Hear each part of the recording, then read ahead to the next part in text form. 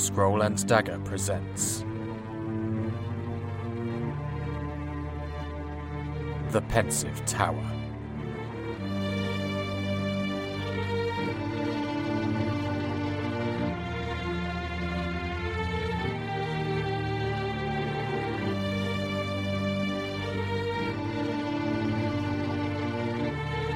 Episode 6: Sweat and Blood.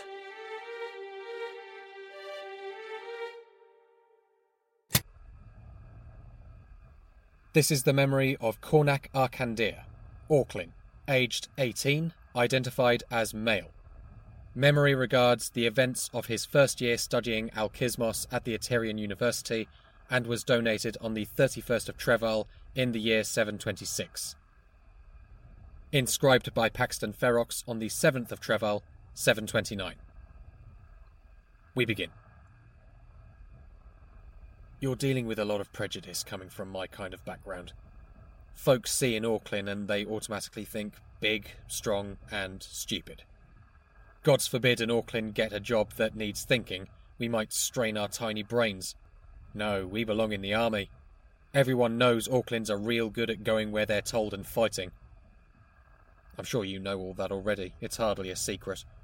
But I wanted to get that down so you'd know what I was up against when I told people that I wanted to go to the Eterian University to study alkismos. There were the looks of surprise and questions like, "Are you sure that's for you?" Suffice to say, I felt like I had a lot to prove, which wasn't helped by the fact that my family isn't exactly rich, so we had to figure out a way to afford my tuition fees. In the end, I applied for the Corning Scholarship. It was a long shot, more than 500 applicants with only 20 places being offered. Needless to say, the competition was fierce. I think I wrote more essays that month than I did during my entire time at high school. There were practical demonstrations too. We'd be told what we were expected to make, and then, the very next day, we would come into the examination room and have to create a kismotic item from scratch. Dream rings, scar jelly, all low-level stuff, I know. But at that stage, I don't think any of us had even done any practical alkismos yet. They only teach the basic theory in high schools. I don't think I slept more than 4 hours a night during those days. I stayed up long into the night checking and rechecking ingredient lists and practicing techniques. The night before the results were announced was quite possibly the longest of my life. I think I had convinced myself that there was no way they would give me the scholarship. There was so much competition, and I'd seen so many others who seemed just as good as I was at the practical stuff. Then the morning came and there was the knock on the door. The male officer handed me that big, thick envelope with a sombre expression on his face. I don't think he expected me to pass any more than I did. I could feel my heart pounding in my chest as I opened the envelope and slid out the letter. It took me 3 or 4 read-throughs before I actually took in the information written there. But I'd done it. I had been awarded the scholarship. I was going to the Eterian University. I couldn't believe it, but there it was, written in black and white. I'm pretty sure I disassociated for about an hour. I have no idea what I did or said. I think we were celebrating. The next few weeks passed by in a similar blur, buying all the books and materials I would need to begin my course. That was a pricey thing all by itself, but my parents insisted that if I was going to do this, then I would do it properly. The next thing I knew, it was my first day, registration day. My parents had rented a rickshaw to get us and all my stuff there. I would be given a locker on campus to keep everything in, so I wouldn't have to keep carting it back and forth across the city. They wished me luck and told me that they would see me at the weekend. And then they were gone, and I was alone. No one gave me a second glance as I walked through the campus. I wasn't the only Auckland there, thankfully, though most of them were heading in the direction of the sports centre or the religious studies department. I suppose some stereotypes do exist for a reason.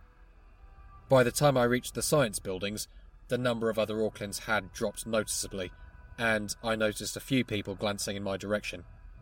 When I entered the Zosmi building, that's where all the alkismos laboratories are, well, that's when the staring started. I was the only Auckland there. and because of that, I was very easy to pick out in a crowd, which just made the staring all the more noticeable. Most of them, to their credit, turned away quickly, looking pretty ashamed of themselves, but there were a few who didn't turn away. Some looked confused, like they were wondering if I was lost, but there were a fair few who were looking at me with open derision. It was clear that, in their opinion, I had no business being there, and it did not get better over the next few days. I don't know if I just fooled myself into thinking that once I was in, that would be the hard part over with, but it turned out to be the opposite. Every day, every single day, I was dealing with people who felt like I needed to justify my presence on that course. Other students, even some of the lecturers. Glad to say I wasn't facing it alone. I did make some friends. Zahira Moran and Gallus Oricum, a couple of humans doing the same course as me, and Heteroarga Tagoran. She's a Dracarian doing a joint degree in Alkismos and political history. She prefers the research and book learning side of the subject more than the practical stuff, which is what me, Gallus and Zahira do best in. I met them at a party that was thrown for the new undergraduates, so that they could meet outside the formality of the lecture hall.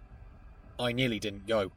I had seen enough of the looks by then to know I was unlikely to make fast friends at something like that. What would be the point of going? But in the end, I decided I might as well go. Even if I was proved right, the alternative was going home and sitting alone in my bedroom. At first, it went more or less as I expected. Nobody was openly rude or hostile. In fact, any time I went and introduced myself to someone, there were plenty of welcoming smiles and kind words. But I would quickly find myself ignored, and one by one the group would make their excuses to leave, to get a drink or speak to someone else, and I soon found myself standing alone. It was Heteroarga who approached me.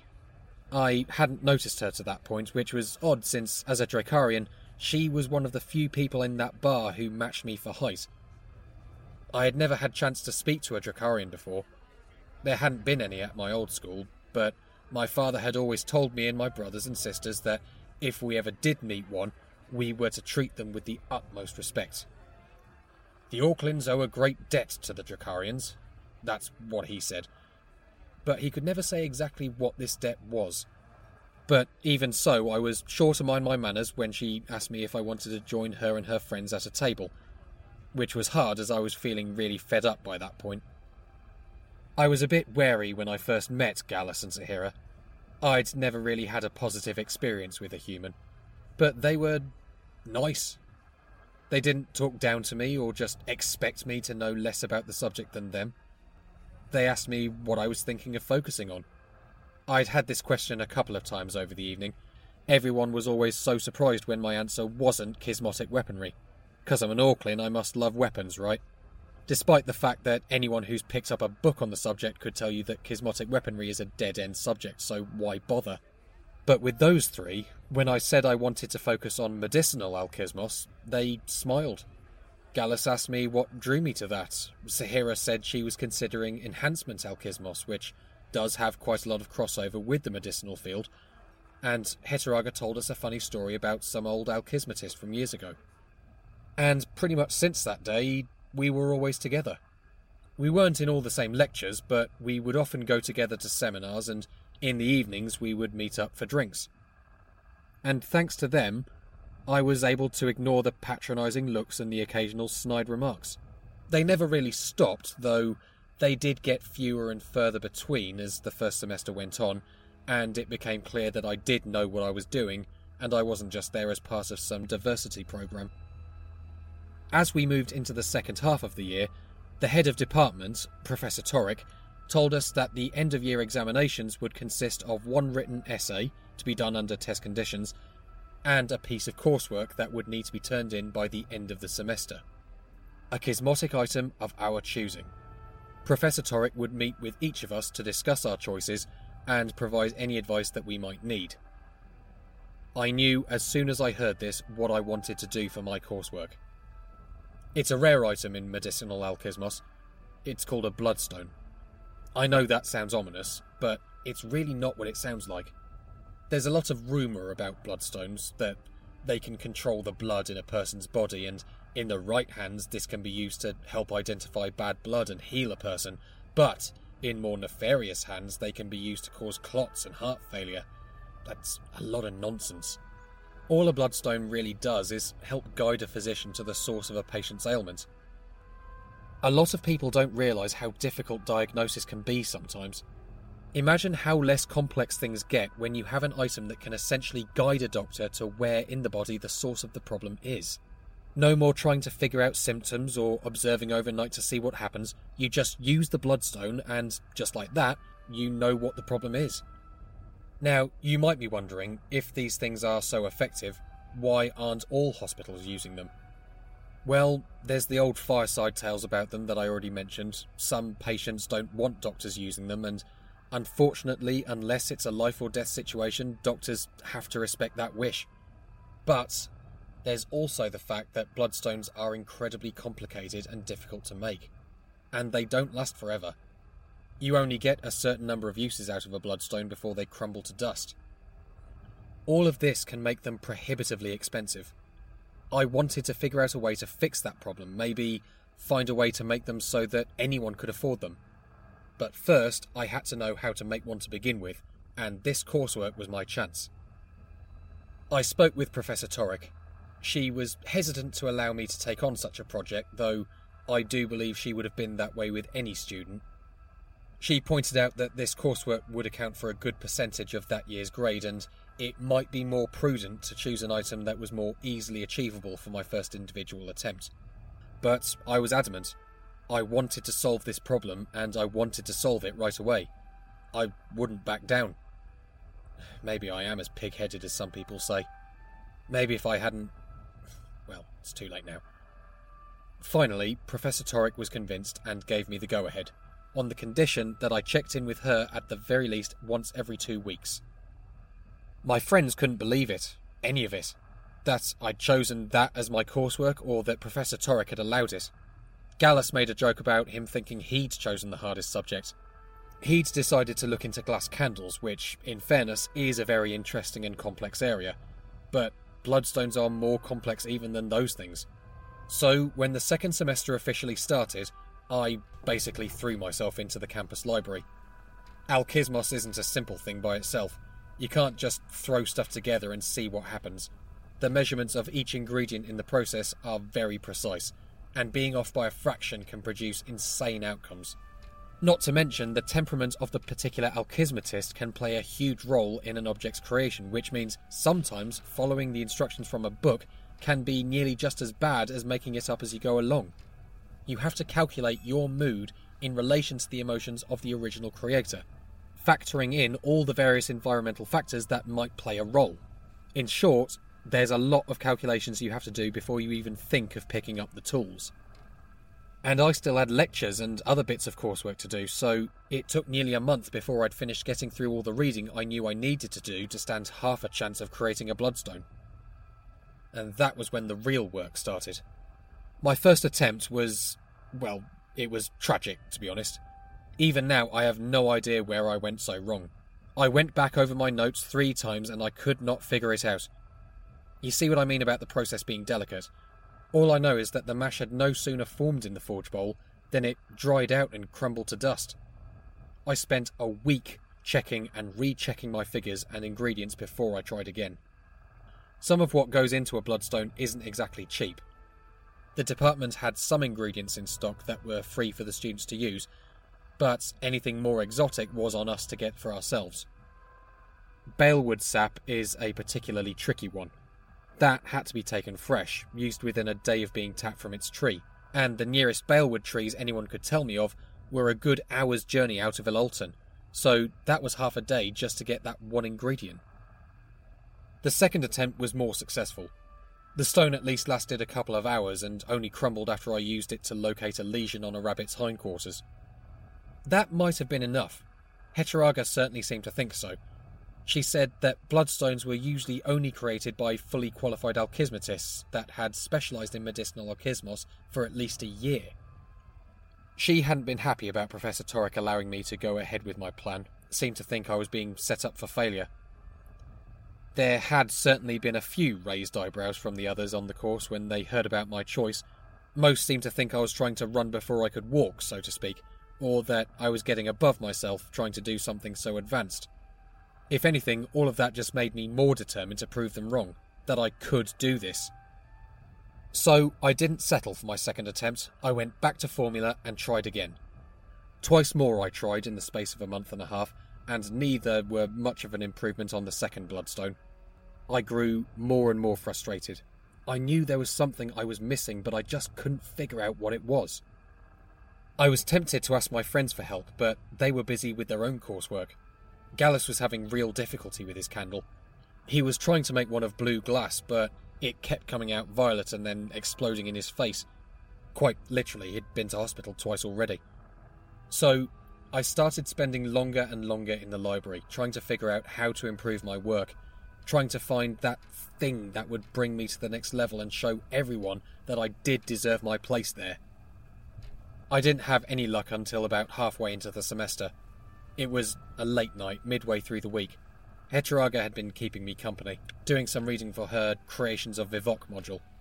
I was poring over yet another huge and useless book I'd found on medicinal alkismos when she suddenly made this excited squeaking noise. I asked what was wrong, and she showed me this passage from the diary of some old alkismatist from southern Centauria from way back before unification. This entry was talking about bloodstones, about how this alkismatist had been employed in this army that was fighting in Zephyria. Unlike Heteroga, I don't know much about history, so I couldn't tell you why or anything about this war, but anyway, this alkismatist was talking about needing bloodstones for helping wounded soldiers, but there were no balewood trees anywhere on the island, so he'd had to find a substitute. He'd tried a few things, but nothing worked until he'd hit upon the idea of using his own blood in the mixture. Not something I'd have done, but I suppose desperate times do call for desperate measures. Anyway, according to this diary, it actually worked. More than that, it worked better than a normal bloodstone. The stone he created with his own blood lasted for nearly 3 days of near constant use. You might not realise it, but that is incredible. Me and Heteroga shared a look then. I knew we were both thinking the same thing. She didn't try to stop me or warn me that it was too dangerous. I think she was as intrigued as I was about whether or not this would actually work. So we both went, right then and there, to the Alkismos laboratories. It was late in the day, so there weren't many people around. I still had my most recent calculations on me, and had gathered most of the ingredients I needed. I had been planning to travel to the forest the following day to get the sap, but obviously I wouldn't be needing that for what we were about to try. I began my experiment, with Heterog's help, trying out different measurements of my own blood. I know it sounds ghoulish, but it's not like we were doing some kind of weird ritual with candles and long knives throwing blood over stone idols or anything like that. Though I dare say there are some from my course who would say we were pretty much doing the same thing. But this was scientific. We used a properly sterilised syringe to extract my blood. The diary had said to use only slightly more blood than sap to account for the difference in density, and that was all we took. So again, it's not like we kidnapped some poor innocent and drained them dry to fuel our hideous experiments. We were the only ones involved. I poured the blood into the forge bowl and then used a pestle to grind the sickle moss and the charcoal into it. I then, gradually, began adding the other ingredients, being careful to time each one correctly and keep my emotions under control. Heteroga stood well back. Even the slightest emotional fluctuation within range of the forge bowl could taint the creation. Once the mixture is done, it has to be left for an hour to congeal into the mash. I normally would have put it into a lockbox to keep it isolated, but I was determined not to let this attempt out of my sight. Heteroga had a late seminar to get to, so I was left alone. The seconds and then the minutes ticked by, but I barely noticed. I was so focused on the bowl and the dark red haze rising up from it. Finally, the timer I'd set pinged its alert. It was time. I picked up the forge bowl and carefully carried it to the mould. I knew I had about 20 seconds before the mix would solidify. I poured the mash into the mould, closed the cap, and waited. While an hour had passed by unnoticed, those 20 seconds felt like forever. But when I reached the count of 20, I cracked open the mould, and there it was. A perfectly spherical, blood-red stone. I picked it up, feeling the warmth of it in my fingers. It seemed strangely shinier than the others I'd made. I knew I had to test it, immediately. I glanced around for the cages. I was sure we still had that rabbit. But then someone came bursting in through the door. It was Gallus. He looked panicked, wide-eyed and sweating. He said Heteraga had collapsed halfway through the seminar. The campus doctor had been called. I followed him out. We ran all the way to the history department. It was clear that we weren't the only ones aware of what had happened. A small crowd had formed outside the conference room where the seminar was being held. Gallus on his own might have had difficulty getting through, but fortunately, this was one of those times when being an Orclin had its definite advantages. I bellowed at the crowd to get out of our way, not breaking my stride. Those at the back turned to see me coming. I think a couple of them even screamed. They quickly made a path and I moved through, Gallus right behind me. I saw Heteraga lying there on the ground. One of the other students had made a pillow for her out of coats and they were gathered around her trying to revive her. I acted on instinct. I still had the bloodstone clutched in my hand. Maybe it was a stupid idea, but it was the only thing I could think of that might be useful. I knew the doctor would be there soon, and I knew the best thing I could do to be helpful would be to tell them what the problem was. So I moved to her side and activated the bloodstone. It was immediately drawn to her head. I rested the stone on her forehead, keeping my palm pressed against it. I knew immediately then what was wrong. She'd had an aneurysm. The doctor arrived, said she had called an ambulance and it was on the way. I told her what had happened to Heteraga, showing her the bloodstone so she would know I wasn't making things up or guessing. She looked at the stone for a second and then just nodded. The ambulance came and took Heteraga away, leaving us to wait and pray. By the grace of the chains, we'd gotten there just in time. Heteraga suffers a little from short-term memory loss since then, but otherwise she's all right. And that brings me to the reason I came to donate all of this to you. See, I checked my pocket the next day and found that the bloodstone had crumbled. Now, normally a bloodstone crumbles when it's been used up, right after its final use. But I promise you, it was still solid after I used it on Heteraga. And I saw it the following morning too, still fine. I put it in my pocket. It was only after I knew Heteraga was going to be alright that I found it had turned to powder. I'm not normally superstitious or anything like that, but I can't help but feel like there was a trade made.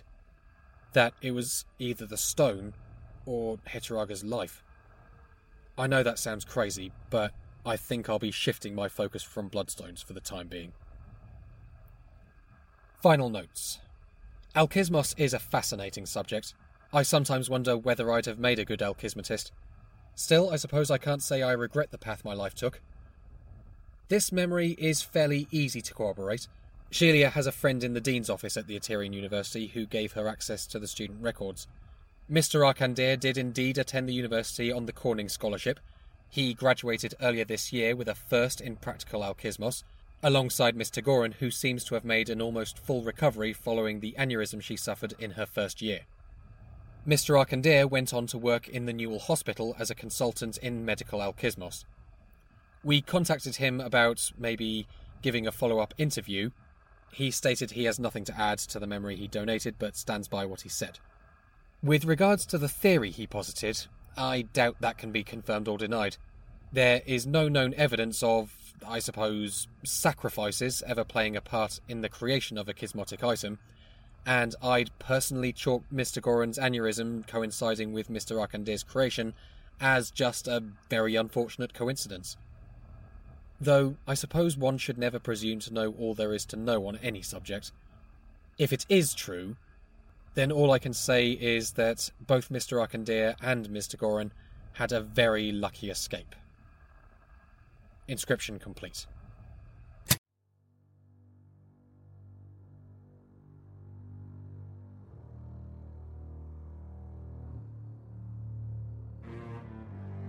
The Pensive Tower is a podcast distributed by Scroll and Dagger and licensed under a Creative Commons Attribution Non-Commercial Share-alike 4.0 international license. Today's episode was written and performed by Gareth Cadogan and produced by Gina Moriarty.